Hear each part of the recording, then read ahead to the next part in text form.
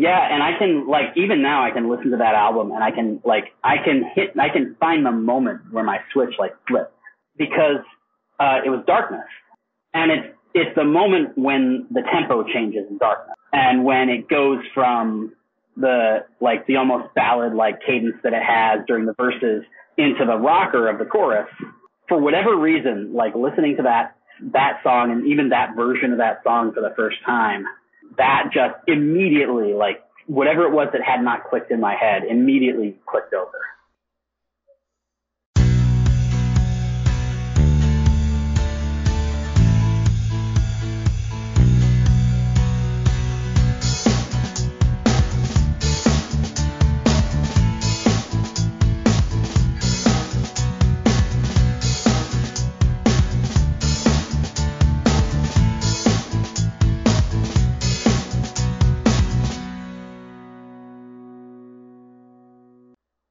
Hello, everyone, and welcome to a new episode of Set Listing Bruce, your podcast all about Bruce Springsteen, his music, and mostly his fans. I am your host, Jesse Jackson, and I'm on a roll lately where I am getting to talk to some of my favorite comic book people. And, it's kind of like, remember the old... Russ, and I'm going to officially introduce you in a minute, but remember the old, hey, you got peanut butter in my chocolate, and you got chocolate in my peanut butter commercials? That's what I feel like. Comic books, Springsteen. So Russ Burlingame is joining me. He and I have already spent 10 minutes talking before I even hit record. Russ, welcome to the show. Thanks so much, man. Well, I can't say it's always a pleasure, but it's always a pleasure engaging with you. Well, thank you so much. Yeah. For anyone who has not followed you on Twitter, why don't you give us your elevator pitch? Share a little bit about yourself. Sure. Yeah, I'm the senior staff writer at comicbook.com, which doesn't really mean anything except that I've been there for a really long time.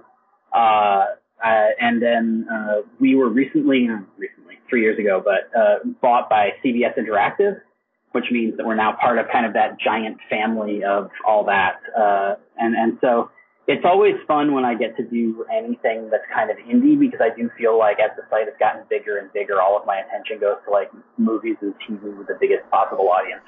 Yeah. And so with the pandemic and everything, you can basically see me talking a lot about comic books and like nostalgic movies and other things that normally would have a relatively small audience. But right now it's, hey, we need to be talking about things that exist. Well, and you also every once in a while throw in a Springsteen reference, and that's how we met via Virtual Line. And I can't remember which article it was, but you did something, and I went, hey, and sitting through this, and so we've exchanged emails back and forth, and finally our schedules worked out. So I am so glad you're here, and we get to visit a little bit. I think that the one that we met on was actually the thing I was talking about before, where I had done a slideshow every year since season 5 of Arrow that was, hey, here's your Arrow Bruce Springsteen playlist, and breaking down the songs that are the penultimate episode of the seasons of Arrow. You shared that story, but go ahead and reshare it, and then we'll get to, as I said beforehand, we tend to ramble on this show, so off on tangents. So, you were explaining, first off, if you are not aware, Arrow is a show that's on CW. It is now ended its run, but it started CW's, the Arrowverse, and it appears at least one or two staff writers, are Springsteen fans. So I'll let you take it from there. Yeah, what had happened was that at the end of season 1, the penultimate episode was called Darkness on the Edge of Town. And I remember obviously noticing that, because that's hard to miss. But Brian Keene, who wrote the book Darkness on the Edge of Town, the zombie book, and later The Rising, so clearly he's a Springsteen fan too. But he had just started working in comics, and so I wasn't 100% sure whether it was a straight up Bruce reference or whether it was like a Bruce reference by way of this other guy. And but the next year, about halfway through the season, there was an episode called The Promise. And so we had a reporter who was going to like a screening with a Q&A after it in LA. And I sent her a message and I said, hey, can you make sure to ask whether Darkness on the Edge of Town and The Promise are intentional Springsteen references? And the answer that came out was essentially Darkness, yes. The Promise, no, that was a happy accident. But there's another Springsteen title coming up later in this season. And that turned out to be the penultimate episode of that season. And it literally just became a thing that they did every single year. They did not get to do it this year, the eighth and final season, because the penultimate episode was a backdoor pilot, which the show still has not gotten a yes or no as to whether it's going to go forward. It's going to be called Green Arrow and the Canaries if it does go forward. And so that was the title that they chose for the backdoor pilot. But what's funny about it is that when I had spoken with cast and crew at San Diego Comic-Con back, which is like 4 months before the season starts, or 3 months, they had told me that the title for that episode was actually Living in the Future, because it's set in 2040 and there's flashbacks to the modern day. And so there's that nice little bit where it's like, even the one that wasn't named after a Springsteen title, I knew in advance it was supposed to be. I actually had written a story already that was like, here's the, Yeah. And so when somebody asked Mark on Twitter, it might have actually been me. I might have been that smart ass to like generate my own. Yeah. But I couldn't talk about this because it was something that somebody had told me just off the record, like sitting at a restaurant or something in San Diego. But then when the episode title was released and it was not Living in the Future, I asked Mark either in an interview or on Twitter, one of the two. Yeah. Hey, is there going to be a Springsteen reference at some point? And he like tweeted, no, it's like Living in the Future was our title and it got changed to blah, blah, blah, blah, blah. And so then I could write my story and still include Living in the Future just to say like, hey, everybody, it's out there that we know that. Yes. Absolutely. I like to think that Oliver was a huge Bruce fan. So, yeah, it's funny because, obviously, and I think it's Mark Guggenheim who inserted. I know it was him that inserted the Springsteen references. I assume he's the one who's a big fan. He also is the guy who, if you remember, there was an episode of Arrow where there was a bomber trying to blow up a Billy Joel concert. Yes. And at one point, they're like standing, backstage or something, and there was audio of a live Billy Joel performance that they had managed to get, basically because Billy Joel, I think, knows through the grapevine that this producer is a gigantic mega fan. Mm-hmm. And so they somehow made it happen for him. Oh, that's great. That's so great. So you also wrote a really nice article, Blinded by the Light. You've done the review. Yeah. So, I mean, you and we talked about that I have a movie podcast called the Emerald City Video Podcast, which is me and a couple of guys who used to work at a video store with me, and so we named the show after the video store. Nice. Very nice. Well, good. All right. Well, Russ, I'm glad you're here. I always like to go back to the beginning. So, and you've said you've listened to the show. So, go back. A young Russ, you're growing up. What kind of music did your family listen to? My family listened to a lot of stuff that would have been right at home alongside Springsteen, although not a ton of actually Springsteen. Okay. My dad was a huge CCR guy and Rod Stewart. My mom listened to a lot of the of more easy listening stuff. Sure. Like I remember that song. I don't remember who did it, but I remember she used to always have that song, "I Ain't Got No Body." Right. And but my dad lived about a half an hour from where he worked, and a lot of the time we would have to go because we didn't have childcare. We would end up going to work with him on days that we didn't have school. Right. So we'd be half an hour in the car one way and then half an hour back, and he's playing like Chronicle or The Wild but Innocent and E Street Shuffle or Maggie May. Mm-hmm. And so a lot of my musical tastes were shaped by listening to just tons and tons of that style of music. Steppenwolf was in pretty heavy rotation too. I think my dad had every one of the like 6 cassette tapes that were all the exact same track list because MCA just kept re-releasing that greatest hits album. Yeah, exactly. With different titles. And so that was the music that I kind of grew up with. My mom didn't listen to a lot of music. She liked, like I said, she would have the radio on for easy listening, but a lot of the time her favorite stuff was like movie musicals. I grew up with her, loving the Tom Sawyer movie from the 70s. And I still, like, I haven't watched that movie in probably 20 years, and I can still sing most of those songs back to you because we saw it so many times. Yeah. And stuff like that. But, ultimately the way I ended up really discovering, because I think Bruce was always like on a list of names. Yeah. I very distinctly remember sitting in the car when I was a little kid and, listening to,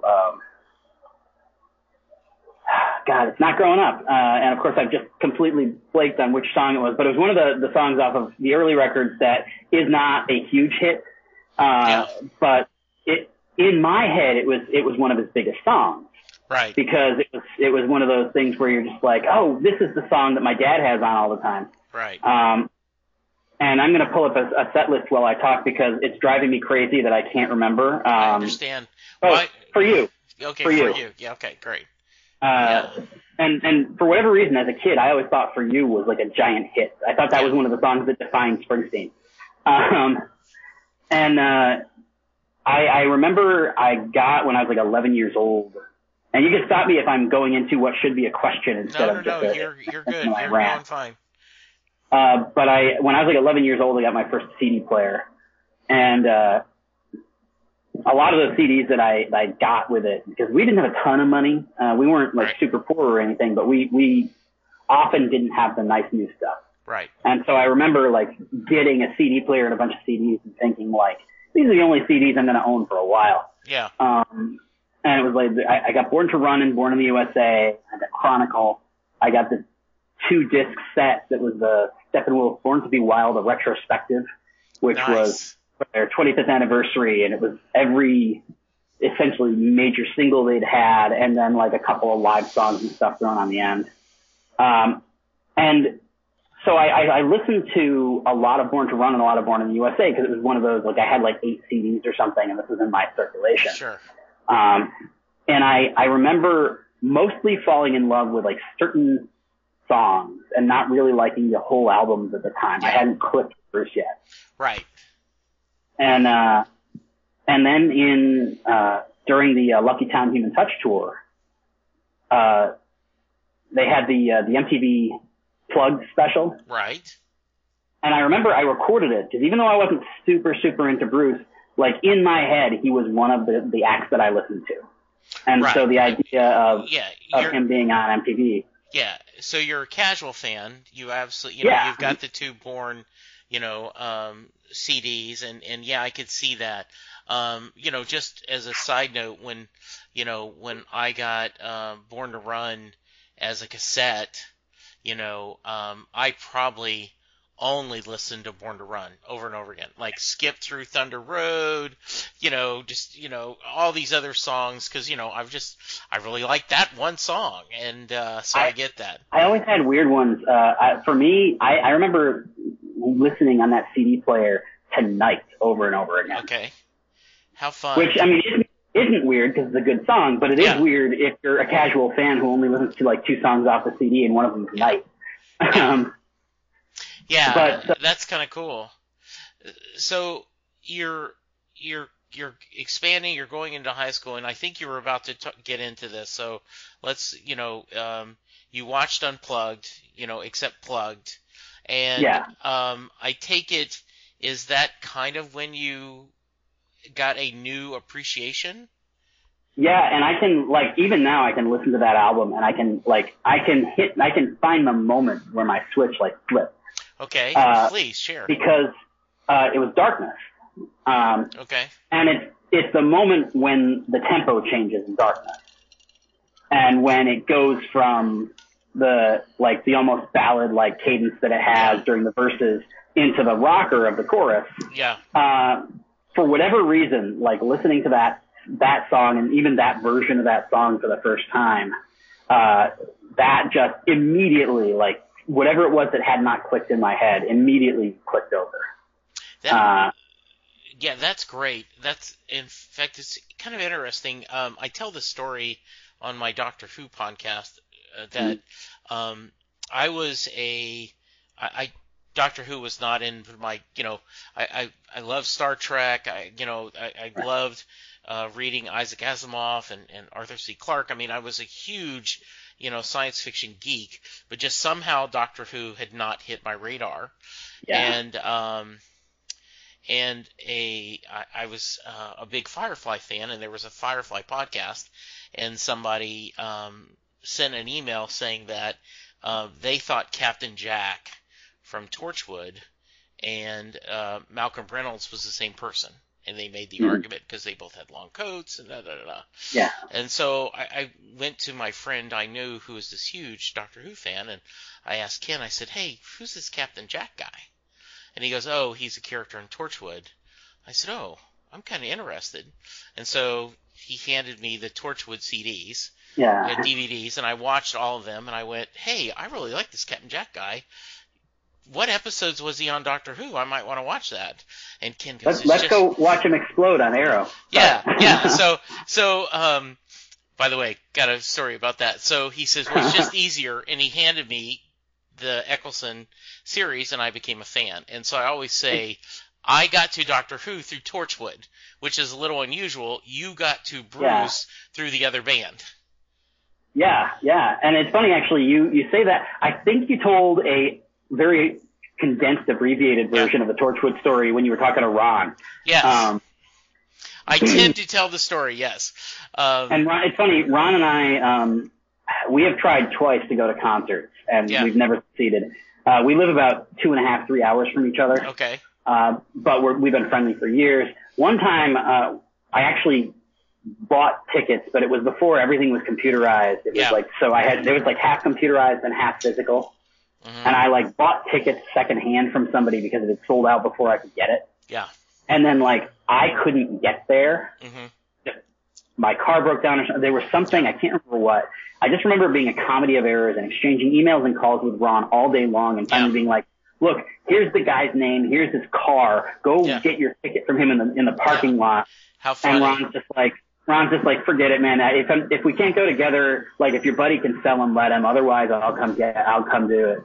And I cannot remember if he ever went to that show or not without me, but we've tried twice, once with Bruce and once with, Gaslight Anthem.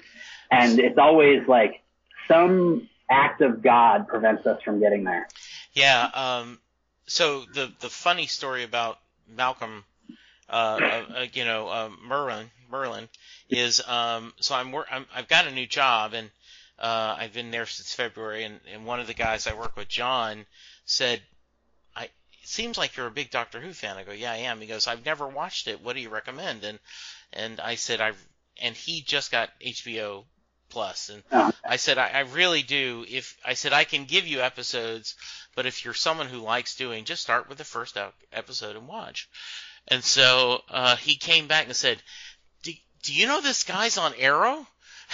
Yes, I did. He said, he's really good in this. I go, yes, he is. He said, I loved him in Arrow. It's funny because he has such a broad range. Because he's a very different character, obviously, in the Doctor Who universe than he is on Arrow. Yeah. And then you see him on stage or you meet him in real life, and he's so effervescent and flamboyant. Yes. And it's just you would not get that from most of his screen appearances. So it's really interesting because you look at him when you see him at Comic-Con panels or when you meet him in person, it's you see what a great actor he is, because when you see his real personality, you're like, oh, you're nobody like this guy. Yeah, I was at a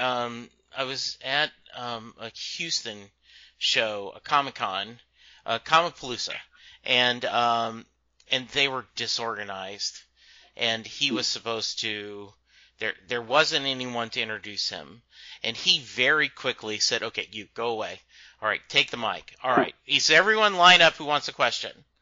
And he says, all right, we're going to make this quick. And he says, you hand the mic, then you hand the next one. We're going to go back and forth.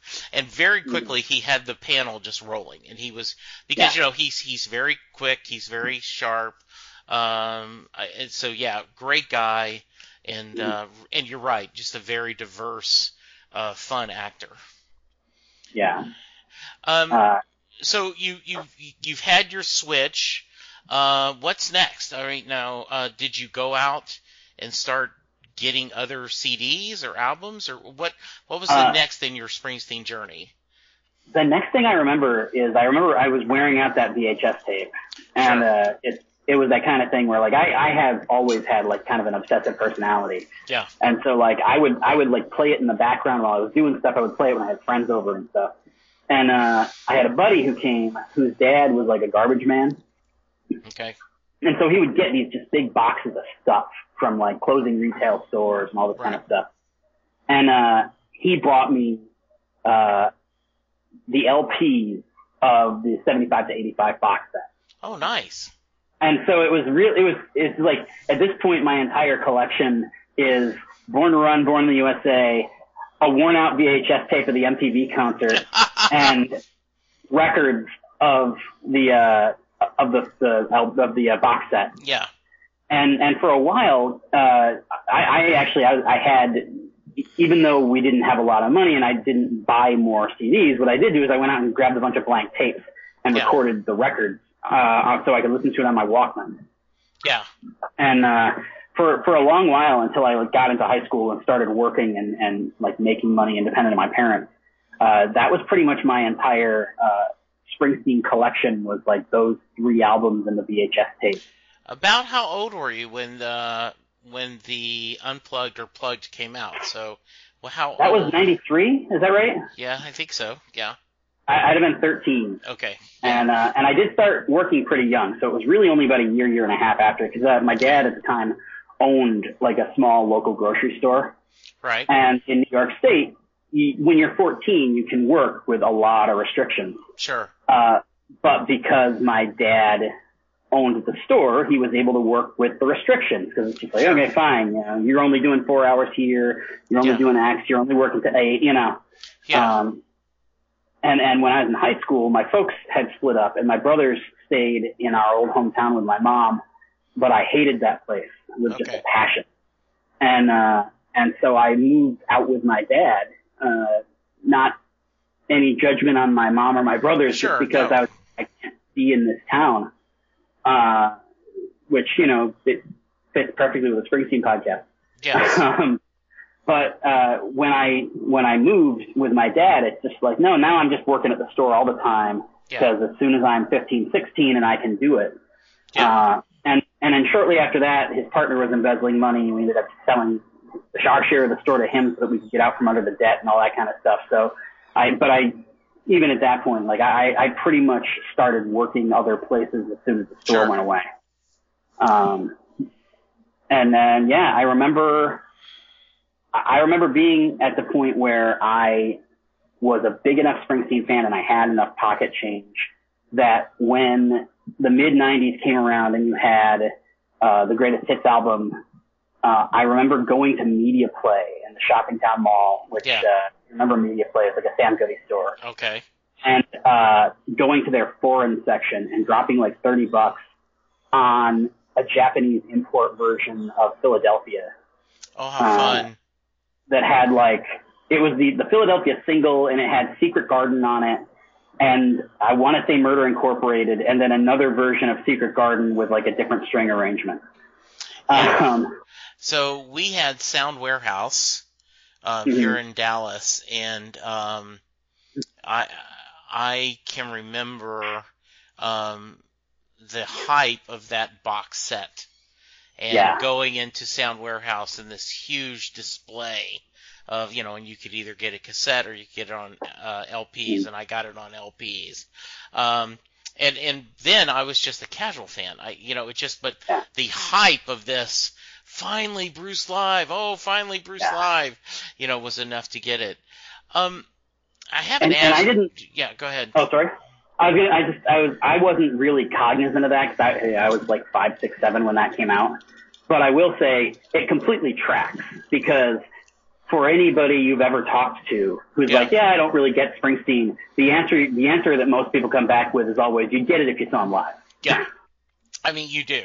And you know, and as I've said often on the podcast, right, 2 kinds of people. People go to their first show and go, wow, that was long. And the second people that go, oh my goodness, I need to see this as much as I can. I haven't asked you, you've kind of talked about it a little bit, but can you put in words what about, and you've mentioned the moment where darkness kind of changed. But can you put in words why his music started speaking to you more than it had in the past? I mean, obviously, with the darkness thing, it was literally just a sonic thing. It was just and I think it was because I was really big into Steppenwolf at the time, and that, like, key change or whatever, it felt like a Steppenwolf, like, it felt like something out of Monster Suicide America. Like, it felt like, ooh, this is somebody who's doing something cool, in the moment. But thinking about Springsteen in that way, instead of just as the guy who does anthems, made it easier for me to kind of put some thought into the music. And I do think that pretty quickly, the thing that started to resonate with me, because I always remember, there's two things that I've always, since I was like 15, 16, always been really into with Springsteen's music. One is these great little moments, these great little turns of phrase, and these great little musical beats. And some of them are big and showy and obvious, you know, the drums from Born to Run. Yeah. Some of them are less so. Like I for the longest time, when I was on AOL Instant Messenger in the 90s and early 2000s, my handle was giant Exxon sign. Oh, nice. Because the visual from Jungle Land, of this place that's like such a dead end, that the local landmark / the thing that brings light is the gas station sign, spoke to me as somebody who lives in a town that at that time had one stoplight. Yeah. But in addition to the kind of those moments of like this great kind of spectacular, like turns of phrase, you know, I remember loving the beginning of, No Surrender. Sure. The other thing is like the idea of Springsteen's characters as being, not always obviously, but in a lot of cases, these losers who are desperate for redemption. Yeah. You know? I think of Jon Stewart, you know, on the Kennedy Honors, talking about if you're not a loser from Jersey, you're, you know, a loser in an epic Springsteen song. Did you know at this time you wanted to be a writer? And is that partly why it spoke to you? I think it is absolutely part of why it spoke to me. I mean, I from a very young age knew that I was going to be a writer. I didn't know I was going to be a reporter until later in life. Yeah. For a while, I thought I would like try my hand at fiction. But because I remember being like 11 and writing like a 30-page Indiana Jones fan fiction on my dad's typewriter. And so like that was me as a kid. But I remember I didn't decide I was going to be a reporter until I was like 16 or 17, and I was taking the PSAT. And like part of the questionnaire was, what's your major going to be? And I was like, I don't know. Yeah. And so I'm a big comic book guy, and I was starting to get into politics mostly through Dylan and Springsteen. Yeah. And so I essentially decided on the spot, like, journalism, because like I can write, but there's like a steady paycheck in it, and I can do something good for the world. That's nice. As opposed to like trying to write an Indiana Jones movie and probably not failing, but even if I do, God knows if it's made a difference, you know? Yeah. That's neat. And so it's Bruce is very much kind of wrapped up in all that. Pop music is wrapped up in a lot of that. I mean, when I was 17, I want to say, I learned for the first time that Hurricane by Bob Dylan was a true story. Yeah. And I thought to myself at the time, I was like, I wonder what that guy's doing now. And because the late 90s was like the Wild West of the internet. Yeah. I went on Excite, which was a search engine at the time, and I searched for Reuben Hurricane Carter, and I found his office number like immediately. Wow. And called him and did an interview with him. And so like a lot of everything that went on in my work and in my writing and in my kind of political life was really influenced by like Springsteen and Dylan. And like, I remember sitting in study hall and reading the New York Times Sunday magazine, the Steinbeck and Leather article about Ghost of Tom Joad. Yeah. And I hadn't picked it up. It was like the journalism professor, the journalism teacher knew that I liked Springsteen, so she held it for me. Mm-hmm. And so I remember sitting there reading it in class, and like 6 months later, 3 months later, something later that year, we had a reading list, and it was like, okay, you got to pick one of these books and one of these books and do a big report at the end of the year. And Grapes of Wrath was on there. And so my big, like, senior writing project, the thing that I had to dedicate, like, weeks of my life to, was 100% inspired just by the fact that, like, well, The Ghost of Tom Joad came out last year, and, you know. Yeah. And so that was one of those moments where it's just like, yeah, I look back and all of these weird things that aren't maybe necessarily, like, you don't think of them as like, oh, I did that because of Bruce. Yeah. But it's like, no, there's DNA that wraps through all of this stuff. You mentioned just a little bit, and we're going to get back to Bruce, but you mentioned you were into comics. Talk a little bit about that. How did you discover comic books, and you know, were you an independent Marvel, DC guy, a little bit of all? It's a little bit of everything. When I was a kid, I was very Marvel, and I don't remember a time when there weren't comics around. You know, my dad, like I said, ran/owned a grocery store for my whole childhood, and so whether it was the stuff that didn't sell at the end of the week and he'd bring it home with no covers, or whether it was the stuff that it would come in and he would be like, oh, this looks really good, I'll bring it home and I'll pay for it. I always felt like there was a handful of little things sitting around. Okay, so Russ, I do not know. I assume you do not know this story, but my earliest memory is going to work with my grandmother. My grandmother was the manager of a post exchange, which is basically kind of on an army base. It's like a little department store. And I would go to work with her. I would go to the spinner rack, pick every comic I want, go to her office. She would rip the cover off and give me all the comics, and she would submit the covers to get credit. Right, as unsold. Yes, and so for the longest time in my life, I had no covers on comics. Yeah. You know, but I got all these comics, and I would just spend that. And so you saying your dad bringing home about the cover just made me smile very high and very widely, and brought back great memories. Yeah, I could see. For the audience, we're talking on video, so I could see your reaction, and I was like, okay, I'm going to finish this sentence and then let him talk. Yeah.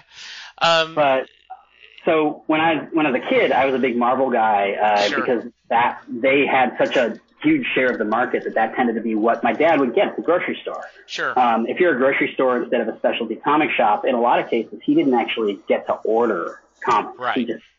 He'd pay a flat rate, and they'd bring in a set number of comics, and as long as they weren't like adults only where you couldn't sell it in the grocery store, you don't complain. And so I remember, like, for years, I would just read whatever he brought back. And I remember it was a lot of Fantastic Four, because Fantastic Four was going through kind of a drought, and it wasn't selling that well. So he'd strip the covers and bring them home, and it's like I'd have like 5-6 issues in a row. And then at one point, I remember sitting at a buddy's house, and I was like spending the night at a friend's house when I was 11 or 12. Must have been 12. And the local news came on. And I remember seeing this really striking green cover by an artist called John Bogdanov. And it was Superman the Man of Steel number 18. And the local news report was on the fact that in a couple of months, Superman was going to die. Okay. Actually, I think 17 may have been the green one. But anyway, the idea is like I remember this cover from this chapter before the death of Superman story, because it's like Superman fighting a bunch of these underworlders, which are these goblin guys that were in the books at the time. And at the end of that book was when Doomsday's fist first kind of hit the wall and appeared. And so I remember asking my dad kind of directly, and it was the first time I'd ever really asked for a comic instead of just getting what I got. Yeah. And I was just like, hey, can you keep an eye open? I want to see this Superman story. And at the time, I did not like Superman. I was mostly it was like that morbid curiosity of like, he's super strong. How are they going to kill him? But if you remember that period of time, it was like, Dan Jurgens, Jerry Ordway, Louise Simonson, Roger Stern. It was the 4 Superman titles they published per month first of all, the way that they ran the books at the time, it ran essentially like one weekly book. Yeah, so because you had the little diamond, numbers. Yeah, so that way you could, yeah, the triangles, that's right. So you could know what order. Yes, absolutely. Yeah, and so like, but here's the thing. I think this happened to a lot of people. I came on out of morbid curiosity and didn't really care that much about Superman. But the creative teams on those books were just so damn good. Yes. That I felt like you got strung along forever, because it was always like, maybe I'll leave after the next thing. Yeah. But at that point it was 92, and I read, at the time I was young, and like I said, we didn't have a lot of money. Yeah. I remember having a $4 allowance per week, and I would spend the first $1.25 on a Superman comic, and then you'd have $2.75 for the week. Yeah. And but I remember that my dad couldn't get Superman. Like, he'd get Action Comics, Adventures of Superman, Superman the Man of Steel. He could not get Superman. And I don't know if that was a distribution issue or if it was just because of Doomsday and the fact that Superman was going to die in the Superman book. But I remember that was the first time I went to like a comic book store. Right. Was shortly after Superman 75 came out, Superman died, and it sold like crazy. Right. It broke all kinds of records. It was the highest selling book DC ever had, I think. And they after that happened, DC very wisely, because the Superman books hadn't been super popular in the direct market. They sold really well on newsstands. They didn't sell well in comic book stores. And so very wisely, DC saw what was happening and saw this explosion of demand in the direct market and figured out like what the next 6 months of their lives were going to look like. And so they rushed a version, like a trade paperback version of the Death of Superman story out, for like $7.95, I think. And it came out the same day as either the second or third print of Superman 75 came out, which, by the standards of that time was lightning fast. Yeah. Because the trade paperback market back then took usually like a year. Yeah, exactly. And so I very distinctly remember walking into a comic book shop and setting up my subscription list, and getting nothing but the Superman books, and picking up the Death of Superman trade paperback with the John Bogdanov cover where he's like bleeding everywhere. Sure. And a third print of Superman 75, because at that point my dad hadn't gotten one in the store. I hadn't actually read the actual Death of Superman yet. Right. And this is, of course, pre-internet, or at least pre-internet in a big way. You couldn't just go on and find a digital comic or something. Exactly. So that's how I really got into comics. And I always, it's funny, when I started my internship in 1999 at Wizard Magazine, the very first day, they were like, okay, there's two things I want you to do. First of all, email wasn't a huge thing back then. So they're just like, here's a list of people that we want you to call. And just call them, you introduce yourself, hey, I'm Russ from Wizard, I'm going to be here for the next year or so. And that way, if some big breaking news thing happens, and it's like sensitive, they maybe don't want to talk about it, they know that you aren't full of crap if you have to call them. Okay. And so I said, okay, fine. And they're like, while you're making these calls, there's this story that Dan Jurgens is doing. I want you to just get a couple of quick comments from it. And Dan had been the writer and artist on Superman at that time when I was coming up. And I just remember like thinking like, oh man, that's going to be scary. Thinking, like, your first day on the job and like the guy you're interviewing is like your hero. Yeah. And so we ended up chatting, and I think I came clean with him pretty early on that was the mindset I was in. Sure. Like, hey, I'm Russ, I'm from Wizard. I got to talk to you about this Legion Titans thing, but first, like, in case I'm an idiot, here's the deal. Yeah. And we talked for like an hour and a half. Oh, how fun. And later on, he called my editor, and I remember getting like my editor, who never loved my stuff. Like, he was the harshest critic and one of the best editors that I've ever worked with, but the harshest critic I've ever worked with. I have a kind of raw and very verbose style of writing, and a lot of people who read my stuff think that I'm a natural writer because it comes off like storytelling. Right. But it also, in a lot of cases, doesn't come off like magazine journalism. And so Joe would constantly be coming in and being like, what are you doing to me? So like day one, Joe comes in. I've already kind of got the sense that this guy's kind of gruff. He doesn't love my writing. Yeah. And he's like, hey, come to my office. I want to talk to you about Dan Jurgens. And I'm like, man, I wasted this guy's time for like an hour today. I'm screwed. And And I like got in there, didn't even close the door. He's like, hey, I don't know what you said to Dan, but he loves you. Like, he wants you to be the guy to call him for the next little while. So, like, hey, call him about Thor in 2 weeks. Mm-hmm. And at that time, Dan was doing, he was still writing Superman. He wasn't drawing it anymore, but he was doing Aquaman and Thor. And so being the guy who talked to Dan was not a small job. And I ended up, after I was done with my internship, getting freelance work that no 20-year-old ex-intern should have been getting. Yeah. But it was like, Dan liked me. The people there mostly liked me. And I will say, because it's sitting here now, you can see this thing. Oh, nice. Which I actually got in the mail today. That's nice. For people listening who don't have the benefit of my webcam, I bought a piece of charity art that Dan drew of Doomsday, the monster that killed Superman. Very nice. Well, your story reminds me, and I quote this all the time at work, is Neil Gaiman's Make Good Art. You know, a couple of years ago when he did the graduation speech, and the idea of you need to be talented, you need to be nice, and you need to be timely, but you really only need to be 2 out of the 3 to be successful.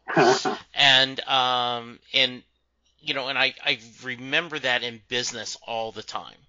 And I think there is a truth to that, you know, and no one wants to be, you know, not to be considered talented, but the idea that if you're on time and you're polite, they will forgive a little bit. And and if you're going to be an SOB, you better be on time and really good. Yeah, so, And I remember being, I was definitely timely in those days. I mean, even now I write, you know, between 4 and 9 articles a day most days, because I have like 250 word breaking news kind of stories that aren't that long.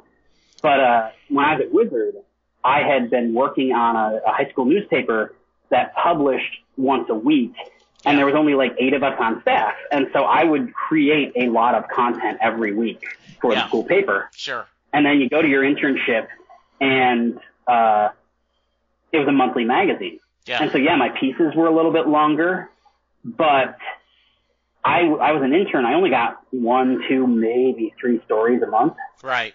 And it's like, I was eager to call Rob Liefeld and talk to him. Sure.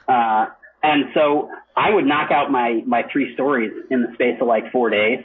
Yeah. And then spend the rest of the month of my internship, like, looking for news on the internet and talking on Instant Messenger with comic book creators, and going and like organizing the comics vault at Wizard Magazine, because it was just like, I got nothing else to do. Why don't I make myself useful? Absolutely. I actually still have over here somewhere a VHS tape of the Gen 13 animated movie pilot. Oh, how fun. And that was something that I borrowed from the Wizard vault and did not intend to steal. Did not realize I had stolen it. And then my internship was in 1999. I opened a box in about 2004 and found it. And you're like, oops. I was like, well, at this point, there's no sending it back. Yeah, exactly. Russ and I were having such a great time that we continued to talk, so Russ and I continued to talk for another 40 minutes, so to keep it from having an exceptionally long episode, I'm breaking this one up into 2 parts. I already have an episode scheduled for next Thursday, so this episode will come out a week from now, where you can hear the second part, where Russ and I will continue to talk about Springsteen, comics, and all kinds of other topics. So, see you next week.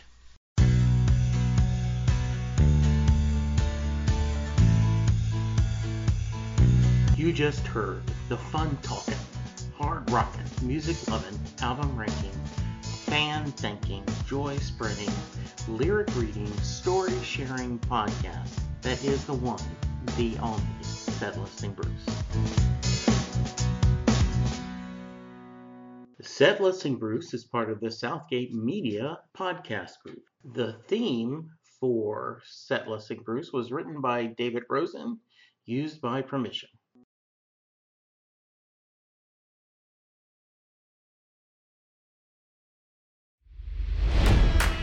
It's NFL draft season, and that means it's time to start thinking about fantasy football. FantasyPoints.com features industry-leading experts and prognosticators using proprietary hand-charted data to help you score more fantasy points. FantasyPoints.com is the place to go for whatever kind of fantasy football you play. Whether you play fantasy football, daily fantasy sports, or do a little bit of everything, Fantasy Points has the meticulously researched content to guide you to victory. And why wait for the fall? Fantasy Points also covers the new spring football league, the UFL. Join the guru, John Hansen, Scott Barrett, Joe Dolan, and other massive names in the fantasy football universe with an exclusive offer. Use code Pantheon for 15% off any Fantasy Points package, including the all-in package, with access to every article, tool, and data nugget that Fantasy Points has to offer. That's FantasyPoints.com and code Pantheon for 15% off at Fantasy Points. FantasyPoints.com, code Pantheon. Score more fantasy points.